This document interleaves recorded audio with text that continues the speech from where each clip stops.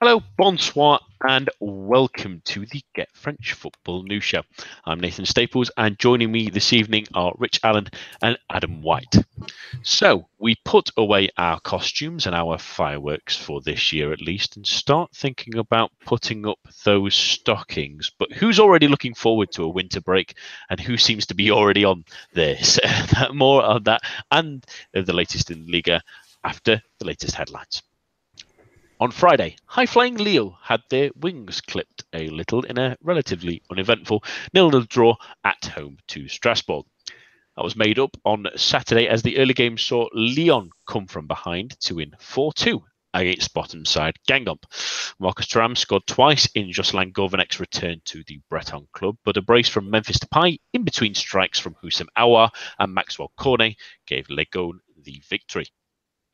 In the multiplex, Montpellier are finally been beaten as they failed 1-0 at Angers, as Nice managed the same scoreline at Nîmes to get a victory. Saint Etienne made it 2 wins on the bounce with a 2-0 victory over Reims, as Toulouse continued to slide down the table with a 1-0 loss against Amiens. On Sunday, Bordeaux and Caen cancelled each other out in a goalless draw, while Marseille got back to winning ways after being dumped out of the Europa League with a 2-0 result over Dijon. Rennes stopped Nantes' recent winning one, but only managed a 1-1 draw in the Breton derby. Jakob Johansson got the hosts ahead, but the effervescent Emiliano Sala earned the point for Les Canaries. In the late game, Paris Saint-Germain continue to stride forward in Ligue 1 as they never really had to get out of third gear against Monaco, winning 4-0. A hat-trick for Edinson Cavani and a penalty for Neymar alongside a number of VAR decisions that counted goals and didn't count other goals meant that Paris strode to a strong victory. Monaco now winless in their last 16 games. And that's all for now. But to keep you up to date with all the news in the world of French football, head on over to our website at www.getfootballnewsfrance.com and follow us on Twitter at GFFN.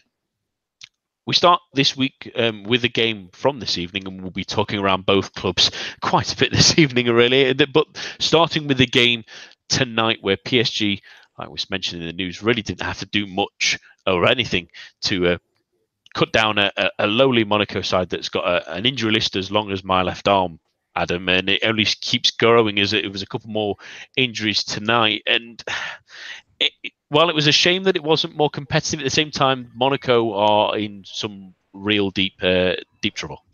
They really are. They're in so much trouble. I think the thing that kind of underlined how much trouble they're in and what a bad run they're in and sort of the crisis they're in was Thierry Henry's reaction on the touchlines. He just looked sort of flabbergasted. And there was one point I saw him mouthing "wow" to himself when Jordi Mbula got injured and had to was forced off. It's very difficult to see how Monaco sort of arrest this slide. With the number of injuries they have, they are relying even more so on youth products and kids, teenagers. We saw Wilson Isidore, get his Ligue 1, I think it's his Ligue 1 debut today. Who's 18, and they're starting with Badashile in defence, who's only 17. And when they lacked experience beforehand, at least you could say that some of those players had got some game time under the belts this season. Players like Sofiane Diop, and one or two others. But now they're sort of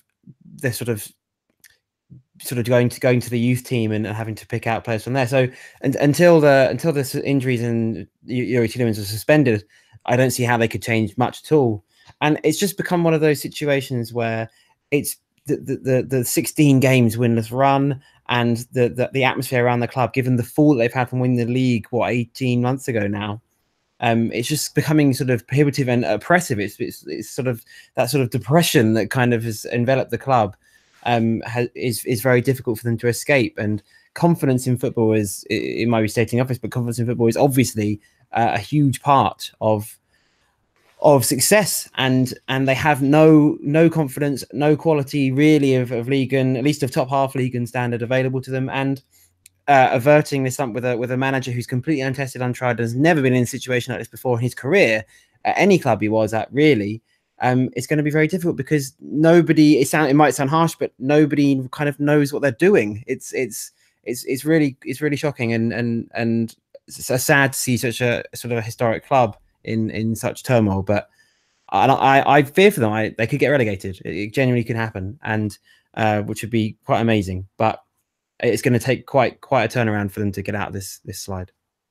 Yeah, it's kind of difficult to talk about Paris Saint-Germain tonight because they didn't really need to do much to win this one, Rich. And they had a couple of goals that were disallowed for VAR. There was a couple of goals that were allowed for VAR. So the topic I want to talk about instead of PSG, for the moment at least, we have plenty of them later to come, but it is VAR because this was probably the biggest game Ligue 1-wise that I've seen, certainly, that's utilised the new system and pretty successful, if all honesty. It didn't take long. They got the right decisions in the end.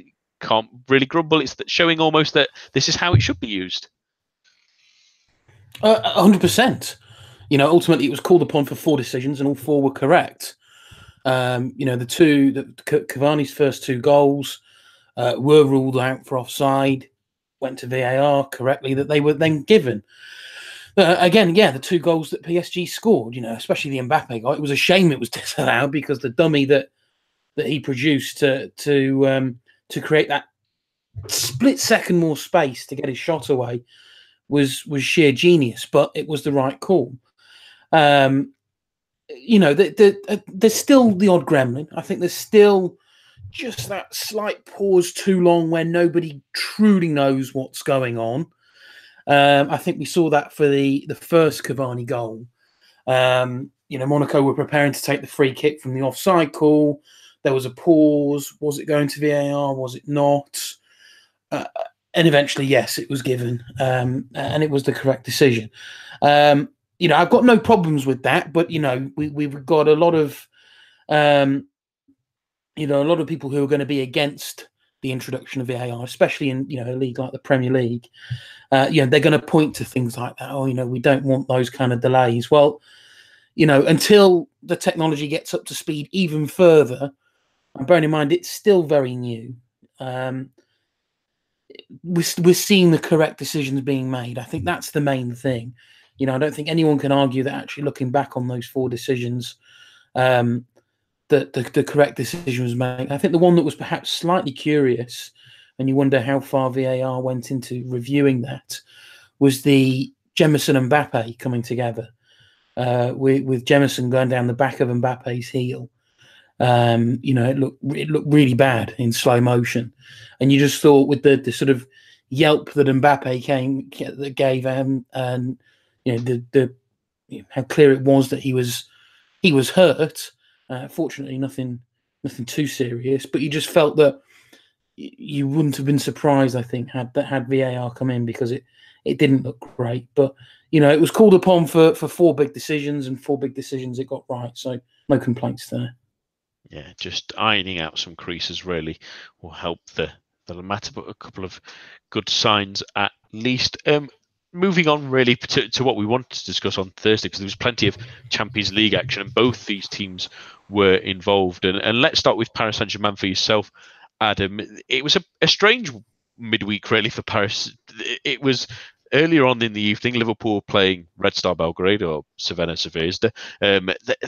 We all thought that Liverpool would run out winners, but instead the old giant woke once more and pulled off a result that put a lot less pressure on Paris Saint-Germain in a way, at least. They went 1-0 ahead, but they still managed to only get the 1-1 draw this time. They may be a little bit disappointed they couldn't nick it on the night at least, but at the same time, the point does put them in a decent position. So should they get now we said that the Napoli game would be a big game. It's now the Liverpool game that turns into a big one, because a win there almost puts them through.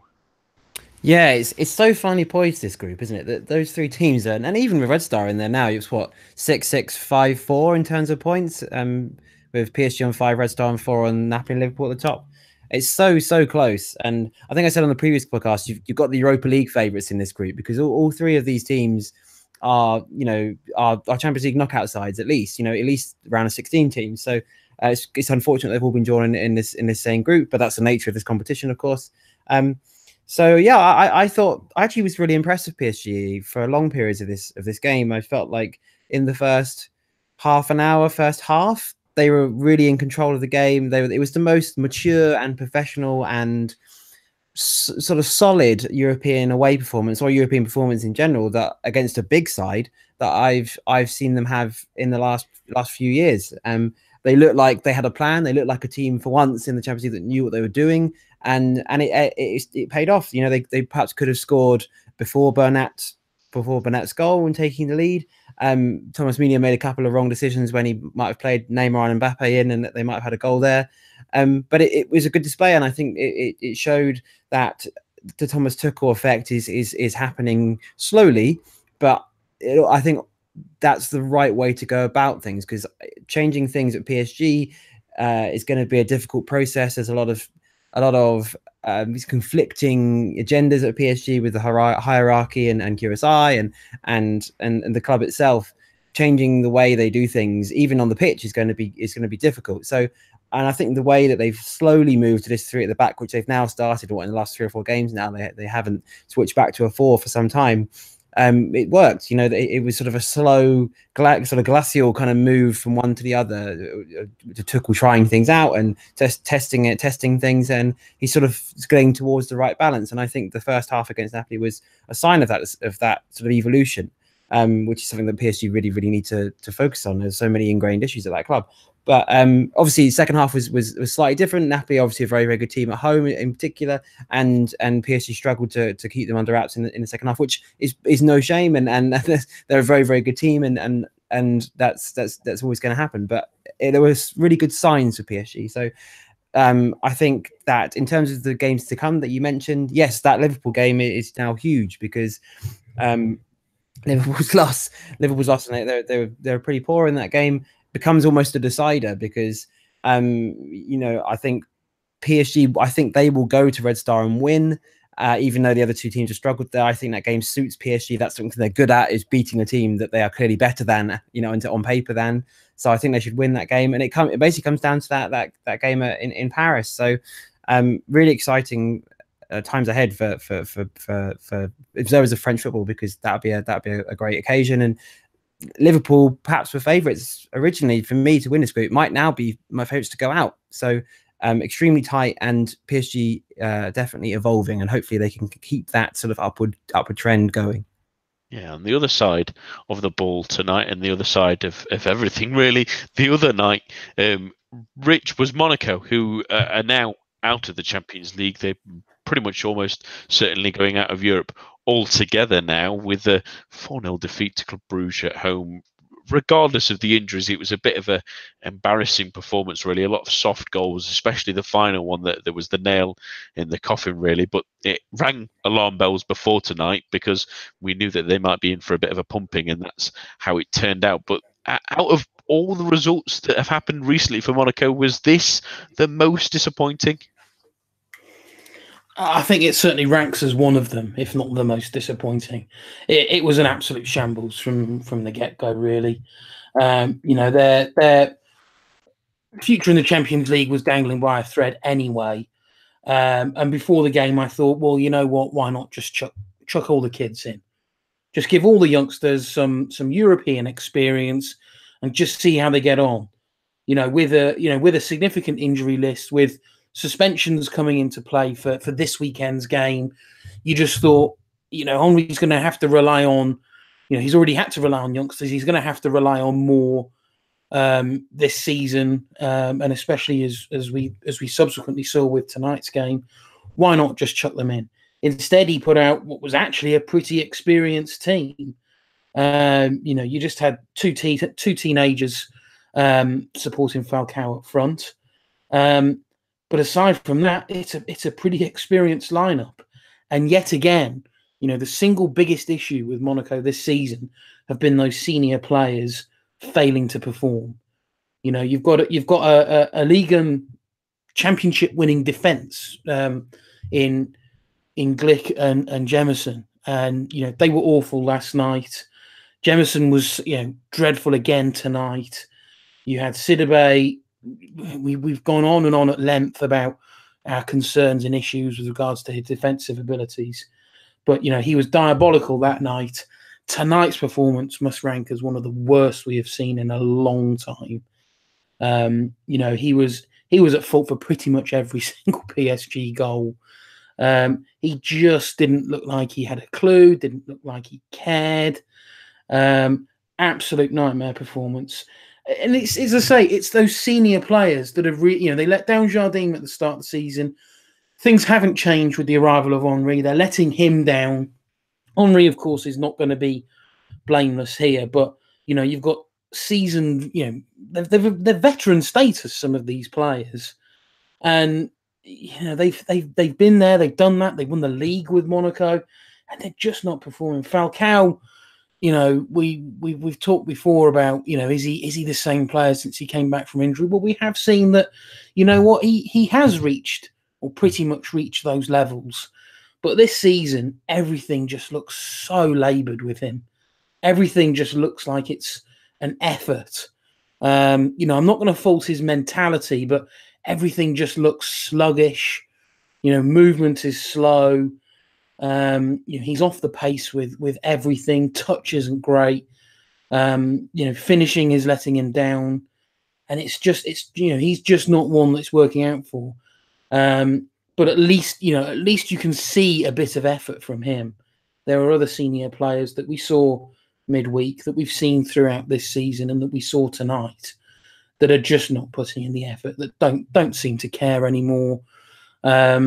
Maybe, we can speculate as to the reasons why. Maybe it's that they've seen other younger players join and depart onto pastures new, and it won't have helped that you look at today and Bernardo Silva put in an absolute masterclass for Manchester City against Manchester United, and it's all those what ifs. And you look at some of those players. Sidibe would be a prime candidate for that.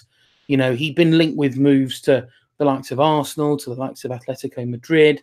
Nothing materialised, and you think now, well, who's going to want him? If I'm a top European club, I'm not going anywhere near him. If I'm a second tier, third tier European club, I'm looking at him thinking, there's better right backs around.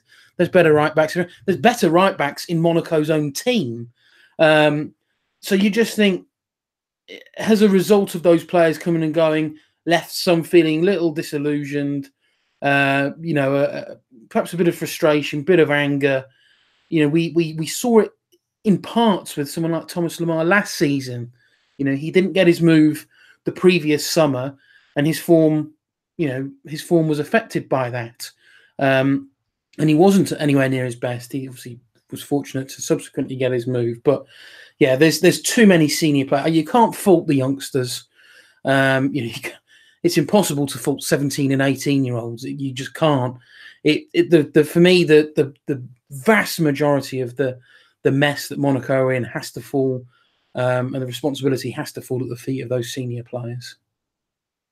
Yeah, absolutely, and it is really disappointing that they were awful in that game. And you raised a good question, really, Rich, whether they should have started the young ones in that, and the pressure would be to start them in the next two games. But would that at the same time be throwing these poor lads to the wolves against a Dortmund side that can't stop scoring, and an Atletico Madrid side that I don't know, it's almost like a gladiator walking into the pits of the lions, isn't it? It's just a constant battle when you're playing a team like Madrid, and it's maybe not the easiest breeding ground for them, but maybe something they're going to have to walk through. And in fact, they're probably going to have to walk through in Ligue 1 with the amount of injuries that all sides of the ball have got at the moment, really, for them. It's a real mess there.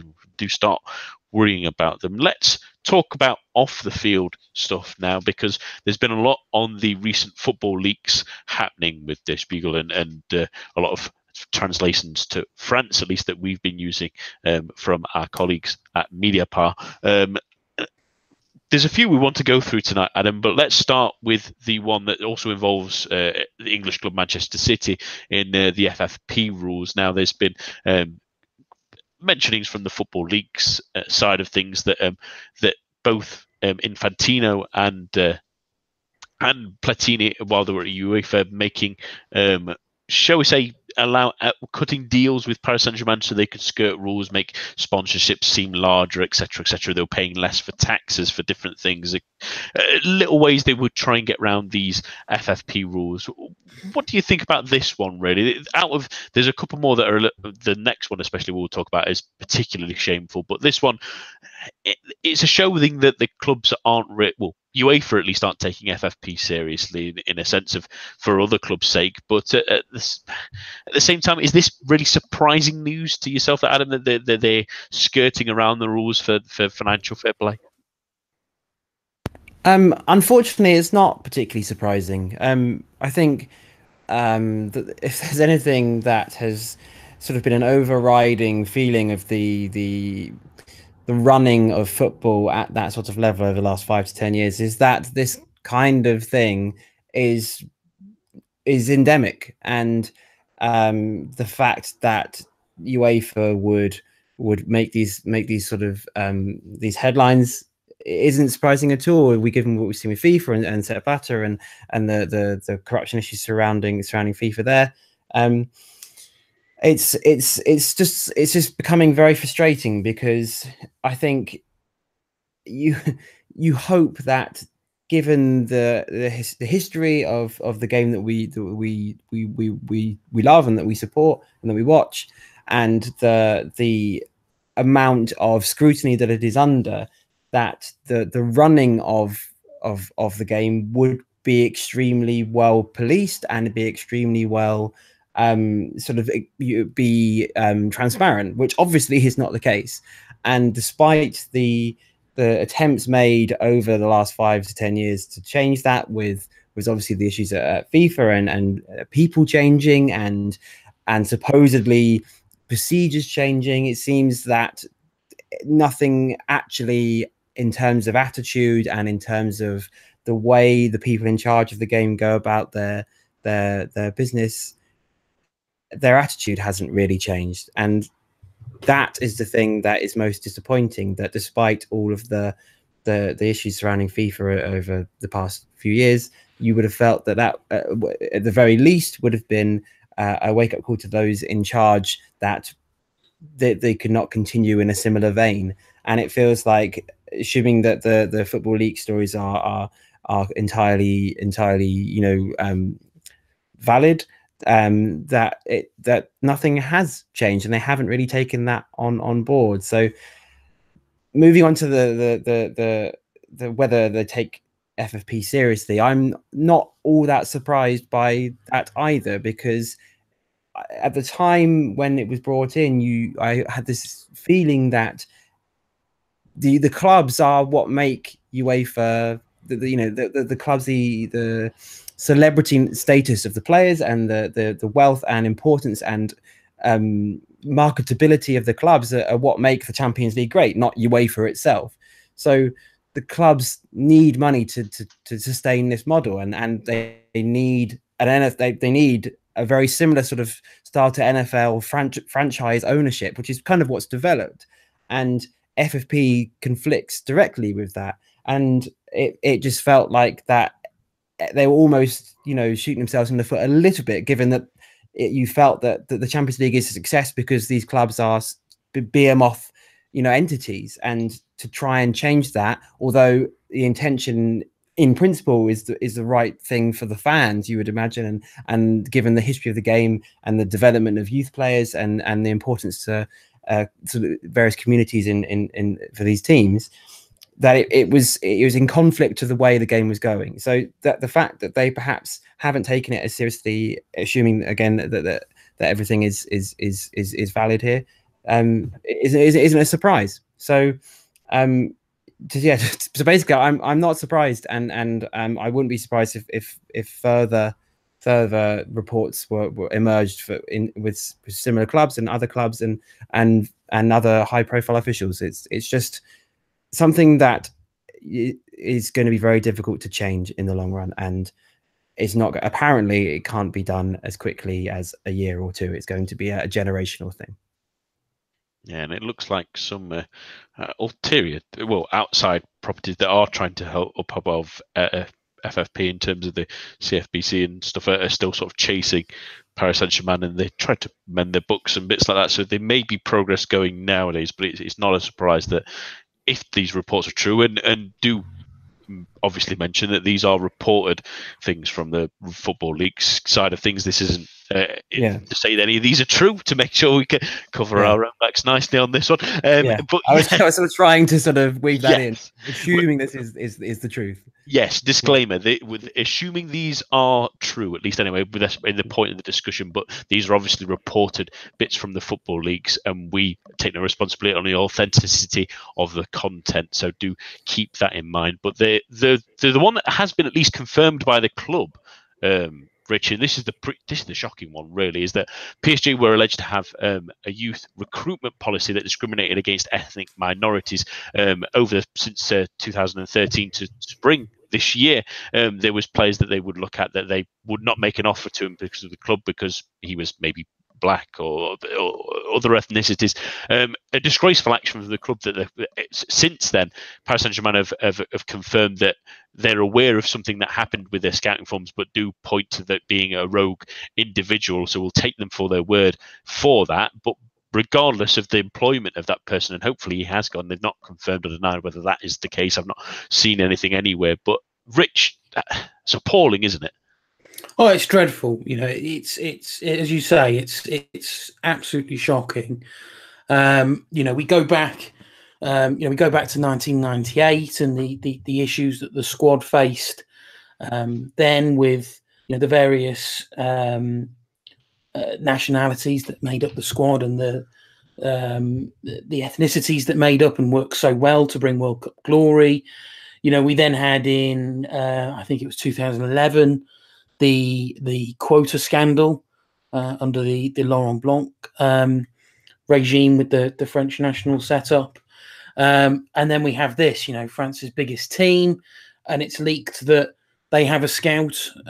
Supposedly they're pinning. It seems as though they're looking to pin this on this, as you say, this rogue scout that effectively was adopting a principle of, I'm not going to be reporting back or looking to recommend certain players based on their ethnicity, which is, it's appalling to hear in this day and age. You look at, everything that's gone through in the world of football and policies that have been brought in place to prevent this kind of thing. And it's just dreadful that something like this has happened, as I say, at such a huge club.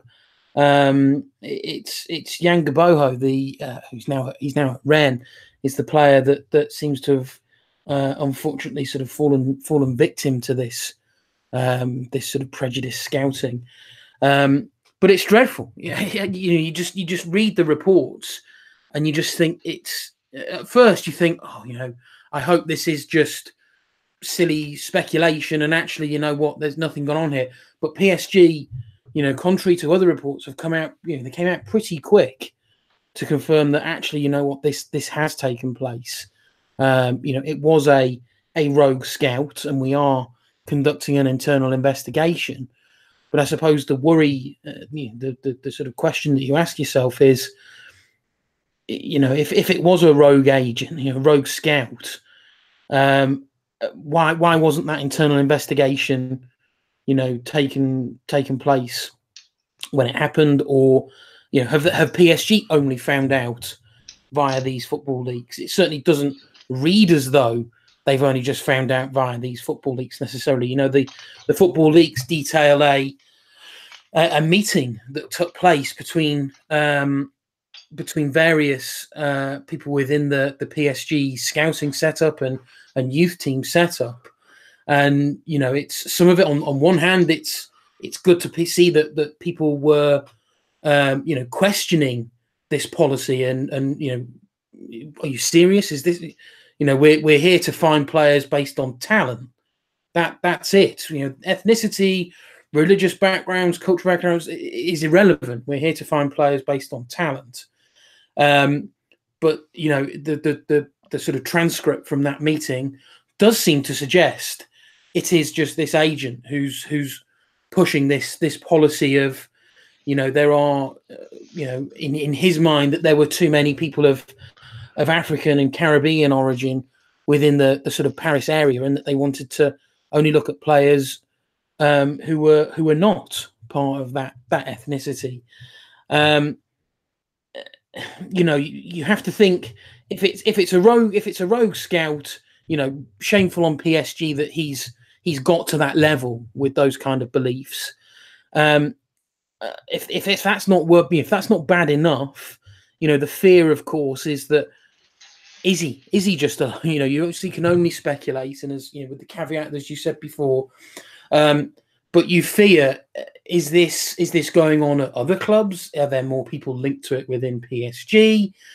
How big is that problem? You know, much has been made of the sort of rise of the far right across Europe, but especially with Front National in France, and you just fear, you know, if things like this are creeping back into football, you know, it's a shameful thing if it's happened. We can only hope this is just one, you know, idiot with such a dreadful opinion, and we can only hope that PSG do the necessary to ensure that he is properly dealt with if he hasn't been already, and that this is not, you know, something that we need to be fearing is spreading more and more, because if it is, then, you know, there is a big problem here if this itself isn't as big enough. So it is absolutely shameful that this kind of thing has still been going on. So yeah, we can only hope that this is just one idiot, but we'll just have to wait and see, unfortunately. Yeah, really, fingers crossed, because I mean, it's despicable, isn't it? Really, it should not be happening, and the hope is, like you say, Rich, that it's not systematic of anyone else at Paris Saint-Germain, and I really hope not. But number two, hopefully this man is completely done with football. Really, we don't need people like that in our game. Should be really employed ever again. On to the final bit of football leaks resulting in Paris Saint-Germain, because they were really the, shall we say, hot topic on this one, really, Adam, for at least French views, and that's the secrets behind the transfer of Kylian Mbappe. There's a nice long lengthy piece on our website if you want to check that out, but basically a lot was demanded of Mbappe ever since he was around about 14, really, regardless of where he was going. But the important was, at least for now, really, was that a deal was pretty much agreed with Real Madrid up until the last moment, and then it ended up moving to Paris Saint-Germain. So some things could have been very differently, but the demands really as well were pretty extraordinary. That's probably why Real Madrid sort of shied away from it now, and Paris Saint-Germain had to talk them down from some crazy ones, from the fact that his father wanted them to pay for the stadium, a new stadium for the team he grew up with, which is against rules, and chartered planes, etc., and a number of different things. It's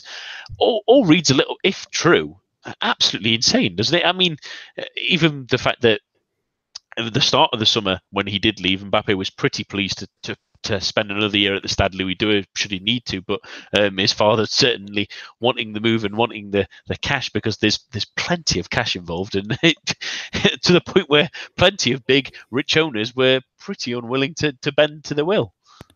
Yeah, it's insane. It's quite shocking, really. Some of the things that kind of have sort of emerged from this, and the demands that were made.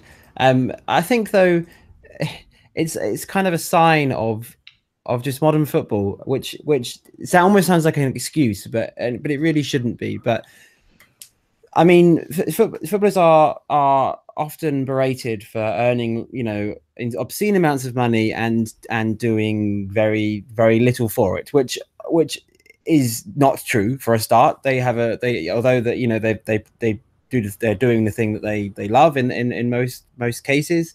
You know, they have very hectic lifestyles and busy schedules during the season, and a lot is expected of them. And the amount of money in football that they're going to be paid those sort of sums of money. So I think that, unfortunately, it's just something that is on the upward trend, and it is going to continue like this. And the rise of sort of the super agents, sort of George Mendes and guys of that sort of ilk, mean that these sort of contract dealings are just becoming the norm. And I have a feeling that although Mbappe is almost at the zenith of the sort of modern football sort of wave, if you like, being the age that he is and the way he came through and the huge transfer fee that took him from Monaco to PSG and obviously his success at the World Cup, he's obviously going to be at the peak of this. I have a feeling that you would expect that transfers of a similar style, of a similar player, so a similar sort of attention would have similar causes and similar discussions, and offers would be made of a similar style. So we just happen to know about the Mbappe ones because they've obviously come out assuming again that these are true for the football leaks this week. So I think that unfortunately these sort of over the top demands are becoming more common simply because they can be met, and football clubs at the top level of the game, the European Super League is obviously one that came out, the headline thing that came out of this football leaks stories. All these clubs can afford to pay, or at least some of them can afford to pay these obscene amounts of money. And although some may have turned their nose up them at this juncture, they might not have much of a choice in the near future. And PSG obviously the one of the clubs that can afford to pay these clauses and these sums of money.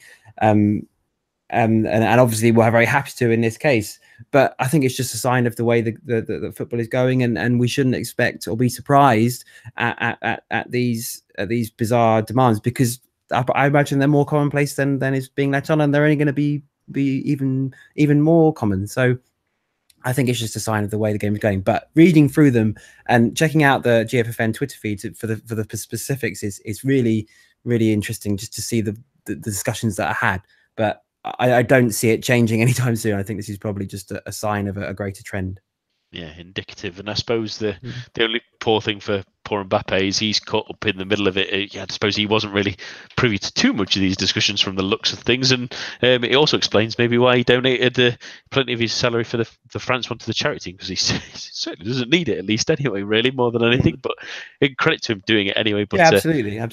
But there's clear reason why how modern football is going. I'm sure some people will be turning in their graves, really. Let's get back to football matters then, really, now, and talking about the other team involved in Champions League football is obviously Monaco and Paris Saint-Germain, where they played on Saturday as well in Lyon, who got a lucky win, some might say, or at least a strong win in the end against Guingamp at the weekend. But let's focus on their game midweek, Rich, against Hoffenheim, where yet again, against the German side, they managed to get themselves in front, and then yet again they managed to somehow weasel their way out of a victory in the end, even with the Hoffenheim down to 10 men. In the last second, Padejarback puts them back into the game, 2-2, and Lyon, from looking like they were pretty much through, now have to face a gauntlet against Manchester City again, before facing Shakhtar on the final day, which may leave the fate out of their hands depending on the other result. Yeah, I mean, it's really frustrating because they've in both games against Hoffenheim, they've done the hard work. They played well, especially in that first game, in Germany. They played so well, and then that game and the game during the week, they switched off at 90 minutes, and both times they've been punished. And as I say, it's really frustrating because they've played good stuff. They have played good stuff, and really, they should be qualified already. They should be able to now, sit back and enjoy the visit of Manchester City in a couple of weeks or so time. It's safe in the knowledge that qualification is in the bag. It's now not. It now means, there is a chance they might need, a result of sorts against Manchester City. Because it's certainly not going to be easy to go to the Ukraine on the final match day. So it's a bit of a shambles that they could have could be leaving themselves in that, because in all honesty, just cumulatively across those two matches, 4-5 more minutes concentration, and instead of 2 points in the bag, they'd have had 6. By and large, across the course of both games, they, you'd struggle to argue that they wouldn't deserve at least one of the wins. Arguably both wins, but if you're going to switch off, they switched off in that game in Germany, didn't learn their lesson. That's the real disappointing part, is that they didn't learn their lesson. They fought back really well in Germany, and to go 3-2 up with seconds left really, and to face the disappointment of only coming away with a point meant be on your guard, concentrate for the full game. Don't just concentrate for 90 minutes. You've got to remember there's going to be added on time. So to have done it again, there have to be question marks over the team. There have to be, but it's if they don't qualify from this group, then Genesio, if he's not under pressure already, which he, you speak to Lyon fans, he is, he is going to be under pressure, because Champions League was something that they were really targeting for. To have opened up with that, fantastic win in Manchester, you thought, crikey, they've the most difficult game of the group and they've got 3 points. Maybe they should be going on to qualify from here. And to have thrown away winning positions with seconds left in 2 consecutive games now is a real issue, I think. Not ideal at all. And yes, Genesio will be under plenty of pressure. But the topic really on the game from Saturday afternoon isn't Lyon, really. It's the team they beat in the end in Guingamp. Adam, we speculated that despite how well he had done previously and his reputation, that Kombouaré might be treading a tightrope, and that ended up being the case. Midweek, he was given his marching orders, and replacing him is Jocelyn Gourvenec. It's an interesting move for both club and manager, because arguably for the club, they know exactly what he's bringing. He's a good quality manager that did terrifically last time for them, but Gourvenec maybe feels like a little bit of a step backwards for him in a way. It's not much of a sideward step we may have thought he would have taken. But what do you think to the move for both parties involved?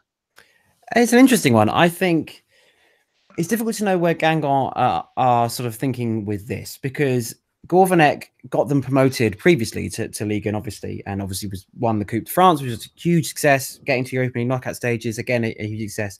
I'm just wondering whether they're sort of hoping he might be able to do it again, because Guingamp, if you look at their squad, they sold Jimmy Briand, top goal scorer last season, Clement Grenier, who was very, very good for them last season in creating from midfield, Yannis Celeber, and the only real player to come in the other direction of note is Ronnie Rodelin, who hasn't really hit the ground running and has been injured a substantial amount. He's missed 7 games already this season for injury. So they are very thin on the ground in terms of quality. And you take Rodelin and perhaps even just Rodelin out of that team, and it looks like a Ligue 2 team. So I would argue that they're given their sort of transfer business, they're playing at a Ligue 2 kind of standard. They've got Ligue 2 quality, and I don't see how they get out of this situation without significant investment in the winter, which is unlikely, and it may even be too late by then. As we saw with Metz last winter, when they were very far back and they had a run and it trailed off, and they ended up finishing comfy bottom by the end of the season.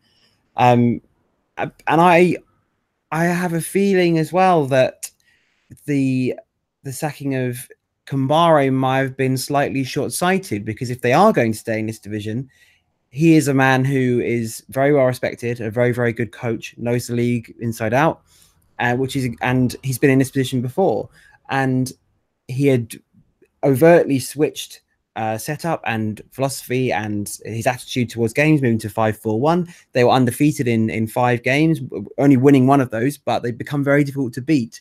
And although they got absolutely torn apart by Nantes last weekend, who obviously are on a very good run of form, Vasilij Halilhodžić has done a really good job, and the Guingamp are not the only team that they've been sort of putting a number of goals past. Beat Toulouse 4-0, beat Montpellier 3-0 in the cup.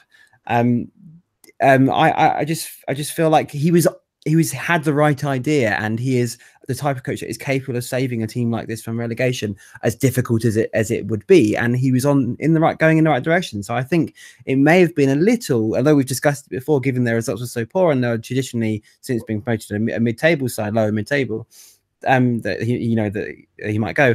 I think it may have been a little bit rash in getting rid of Kombari, because I don't know that Gourvenec in this situation is an upgrade on Kombari. So for Gourvenec, I think this is the kind of job he was going to have to take, sort of a lower third Ligue 1 team, given how it turned out at Bordeaux. It never really got going there. And Guingamp is the only real success he's had in the top flight. So returning to a club of similar stature, exactly the same stature, it turns out, made sense. So I think for him, it fits. But for the club, I don't know that Gourvenec has had any success in this sort of situation. And I felt Kombari was going in the right direction. So I'm not surprised, but I think it may prove to be an error in the long run. Yeah, it's an interesting move for both parties. But let's talk about Kombari briefly, at least, anyway, Rich, in terms of the contribution he did bring to Guingamp. Obviously, he's been sort of a journeyman around a few Ligue 1 clubs, but this was one of his longest stints, and did pretty well. He kept them into their mid-table spot when many thought that once Jocelyn Gourvenec had gone, that they would dip significantly. But he did an excellent job in bringing through players, in wheeling and dealing, you may say, in the transfer market. I'm thinking of bringing through the right kind of players to the club that just kept them above water. Plenty of times there was a couple of minor scary moments, but there was nothing that significantly worried them until this season. And in all honesty, it won't be surprising to see him pop up again in Ligue 1 when there is a vacancy open. Yeah, I'd fully expect him to. He's a very experienced coach. It may be Ligue 2 that he pops up in, but he will be back. I think with Guingamp, it was just simply a case of the way that club is run, with obviously such a limited budget.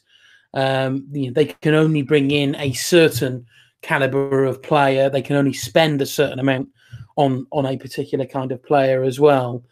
Meant that it was always going to be a fine line between sort of success, which for Guingamp was just I think retaining Ligue 1 status, and ultimately failure. And ultimately, I think Kombouaré has just paid the price for that fine line, flirting to a little too close for comfort, I think, to the relegation side of things. I think it would be difficult to say whether, if he was given the course of the season, he would get that team back on track. I think that's quite tough. I'm actually of the belief, I think, that the rehiring of Gourvenec is a good move. I think it just brings back a little bit of positivity, I think, and a bit of good feel back to the club. He's obviously such a legend with the with what he did with the club in his first stint. But you can't knock what Kombouaré did. It is a tough job. You've got to be an excellent coach. You've got to be able to identify that certain kind of player that Guingamp can bring in. They're not going to bring in these amazing world-class players. He needs to be able to identify and bring in solid players who can do a job in Liga. You look at, I suppose the big one that you look at there was actually a bit of a coup, really. I think was bringing in Clément Grenier last season. It wasn't too long ago, obviously before all his injuries, that he was touted as arguably one of the next big things from the Lyon Academy. So unfortunately, injuries meant that never really turned out to be the case. But I still felt it was something of a statement signing, I think, for Guingamp. And there's no disrespect to him, but a club like Guingamp could bring in a player like Grenier, even with all his injuries. And credit to Kombouaré, because he worked with Grenier. He got his fitness back. He got him playing excellent football again. Scoring great goals, being influential in the middle of the pitch. Sadly, of course, that meant that he obviously attracted the eyes of other teams, and he moved on in the summer to Rennes. But that kind of signing and that ability to develop players, I don't necessarily think Kombouaré is the man to bring through young players. I think we look at the likes of Ludovic Blas and Marcus Coco. We've spoken quite a few years now of these are talented youngsters, but they still remain just potentially talented youngsters. I don't necessarily think they have fully kicked on. So perhaps there was that question mark over Kombouaré, but ultimately it's difficult to knock anybody with that Guingamp job. Such a tough job that it is, and to have lasted a couple of seasons and kept them in the top flight. You can't argue that it was anything but a success. But as I say, I think he was just flirting a little bit too close for comfort, with the fear that this this run of poor form could have ultimately led to relegation. Yeah, let's see if they can maybe turn things around under new management. We shall wait and see, certainly. On to our final topic tonight before we, at least very quickly, before we go to our Liga and snapshots, and that's that we go to our final international break of 2018, at least anyway, heading up, and it's an interesting one for France. It will be the culmination of the nation leagues for everyone, but the squad has stayed pretty similar, really. There's only a couple of new names into the mix, really, and that obviously may change depending on injuries and so forth. But the big headline one that I want to mention really on this one, Adam, is the reintroduction of Anthony Martial, who's had a terrific month or so with Manchester United, a few goals, grabbed the penalty this evening as well for them to add to his tally, but he's resurged in confidence. He's got a resurgent confidence from Jose Mourinho himself as well, and that's really earned him a callback, which it feels like it's well deserved. It really is well deserved. As fellow Manchester United fans, Nathan, as you can tell by my thick Mancunian accent, I've been really excited to see him play regularly and to see him playing on the front foot and to see him regaining confidence over the last month or so. And it is a very much well deserved call up back to the squad. I think that the thing that's really stood out with him over the last 6 weeks or so is his finishing. Obviously, he's scoring a lot more goals than he has in the past. Perhaps when he's been used, obviously he's still used on the wing, but used sparingly and out the team and lacking confidence, and talk about him leaving and wanting to leave and asking to leave. And it feels like that confidence is returning, and he's been given the chance to play a little bit higher up the pitch in perhaps a bit more a flatter 4-3-3 with Pogba, Herrera, Matic, Fellaini in those three midfield positions. Him and Rashford, very pacey wingers, supporting Lukaku or Lingard in certain situations. Mata in there too, and he's doing what he does best, which is score goals. And the thing that's frustrated me up until this point is since Louis van Gaal left, he has been used as a winger and hasn't had as much chance to be in the position to take chances, by having to do a lot more defensive work. Because for me, he is a central striker. He's a player that should be playing as a number 9 in the central position. He should be playing in the middle of those three forwards, because I think one-on-one he's actually not great. When he faces up a fullback, he's very fast, but I honestly don't think he's got too many tricks, and I don't think he's too skillful in that situation.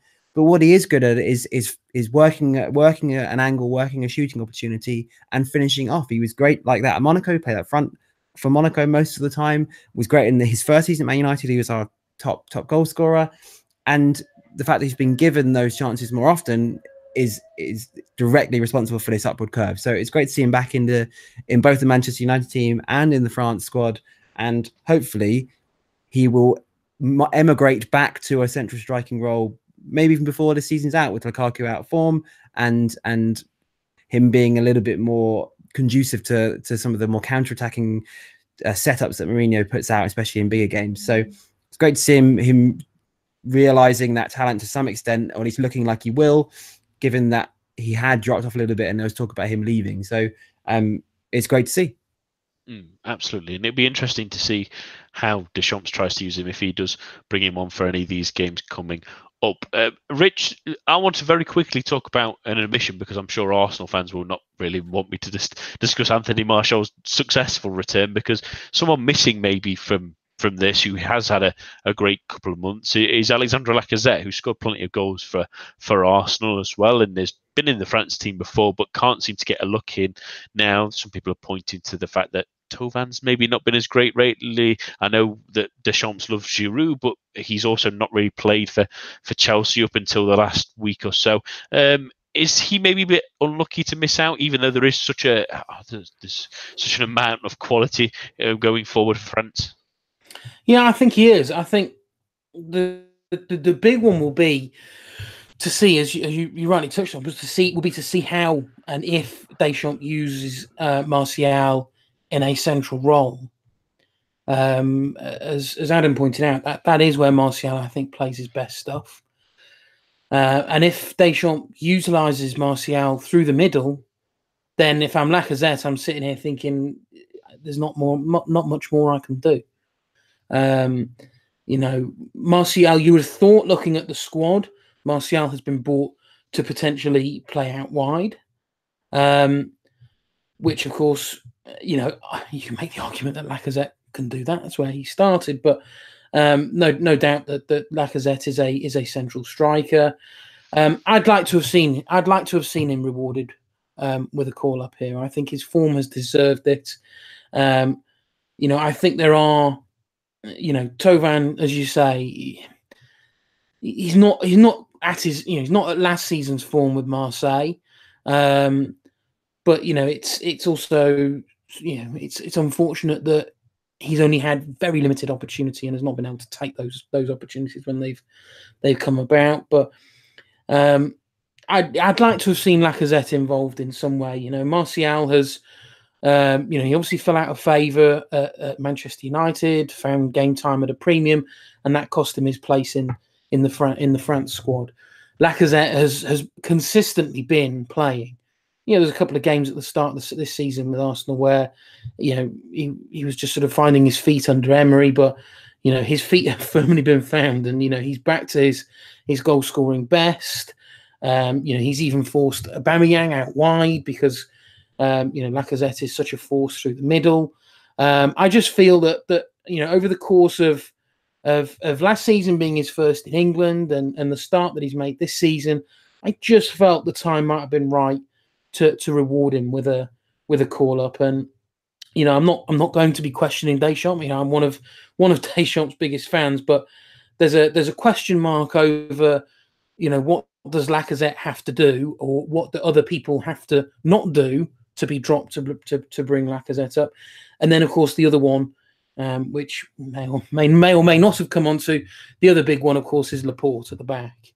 You look at the form that he's had this season, arguably been the best centre-back in the Premier League, and he's still not able to get a place in Deschamps' squad. The Sarko, who is, he is a huge Deschamps favourite. We can't deny that. But he's not. I don't think he's necessarily a player for the future, and especially if it means that we're missing out on Laporte in that squad. He was a top class defender in Spain. Deschamps didn't give him his opportunity. He's moved to England, and now he's showing form in England of just what a top quality centre back he is. So that's I think him and Lacazette were the two big omissions for me that I'm now struggling to find justifications why they're not in the squad, and are the two that I'd probably just be questioning Deschamps slightly over. Yeah, I wonder if Laporte will start trying to pick up the phone to Luis Enrique instead. Should things not sort of transpire a little bit more with the French squad moving forward? But well, let's hope he does get called up with his current form. Finishing off with our Ligue 1 snapshots then, and I'll start with yourself, Adam. What haven't we talked about this week that our Ligue 1 fans should know about? I wanted to talk about sort of three at the back and a couple of comparable displays which really kind of stood out for me in the last week by very sort of similar players in terms of their stature. Monaco at Reims when they lost 1-0 last weekend, I think it was, moved to a 3 at the back, and they used Kamil Glik as the right side of a 3-man defence, which, in just saying it out loud, seems ridiculous. And obviously it didn't really work out, and he was exposed for the goal. And obviously Reims won 1-0 and looked completely shaky in that position, which seemed perfectly natural. And then because he's obviously a slower defender these days, someone that's leads by example, directs, is very good in the air, is an intelligent defender, but can be exposed by pace and isn't the most mobile, which when you play the right or left side of a 3, you kind of have to be. He seems naturally suited to the centre. But then Marseille have played 3 at the back in the last few games, which seems to be, you know, with PSG moving in that direction, a number of teams, obviously it's becoming a little bit more fashionable in European football. Marseille played away at Montpellier, away at Lazio in a similar setup, and again today against Dijon. Now, they weren't brilliant against Dijon today. They won 2-0. Dijon, obviously, 10 games without a win now, I think, in the league. Only 2 points in that time. You know, so it's not exactly a huge watermark, but they used Adel Rami in the same position on the right-hand side of a 3, which when I saw that in the week against Lazio, where he also played that position, I felt that was borderline suicidal, given that Kamil Glik is a very similar player. They have very similar skill sets. Rami, again, not particularly mobile, and could easily be exposed there. But he's actually adapted to that role pretty well, and I sort of wanted to give him a sort of some praise and say that I was actually quite impressed with how he played against Lazio in the week and how well he did this afternoon in that role, and he scored both goals, which obviously isn't really much to do with him playing as the right side of a 3-man defense. But I think that he's the type of player that perhaps gets a little bit of stick because he's sort of been around a while. He's obviously getting towards the end of his career. He's 32, and he isn't particularly mobile, and you know, pace does expose him to some extent. But I think he's shown in both those 2 games, although obviously they lost in Rome in the week, that he has still something to offer to at this level, and can adapt, and is capable of being that intelligent defender that perhaps was the case previously, and is able to cover for his colleagues and be mobile enough. He's not very mobile at all, but is able to use that intelligence and to fill those gaps. So I just wanted to sort of highlight the fact that he's played well in that role, and is still an important part of this Marseille squad. So fair play, basically. Rich, what's your snapshot this week? It's Patrick Vieira, I think, slowly but surely finding his feet with Nice, whilst Thierry Henry sort of flounders with Monaco. Vieira has found the classic Arsenal recipe of winning 1-0. It seems their 1-0 win over Nîmes at the weekend was their 3rd on the trot. It's winning ugly. You know, they're not playing particularly attractive football. They're not necessarily even playing particularly well, but they're grinding out wins. And after a really, really sluggish start to the season, where they went four games without winning, you know, they're slowly but surely have crept up the table. They're now sitting 7th, and you know, you just feel that with a bit of backing then in the upcoming transfer window, you know, that winning ugly recipe can turn into, you know, winning attractively. And so it's as I say, it's a new manager to the league, finding his feet, and things are slowly, I think, turning round for Vieira and Nice. Yeah, I think 1-0 to the UGC has a bit of a ring to it, at least, anyway. It sounds very similar to what we used to hear, at least, anyway, or he might have heard, at least. That's all that we have time for this week. My thanks to Rich, Adam, and all of you listening at home. There'll be no preview show this Thursday, as it's the international break, so do join us again for the main show, which will be back at the same time, same place next week. A bientôt, and goodbye.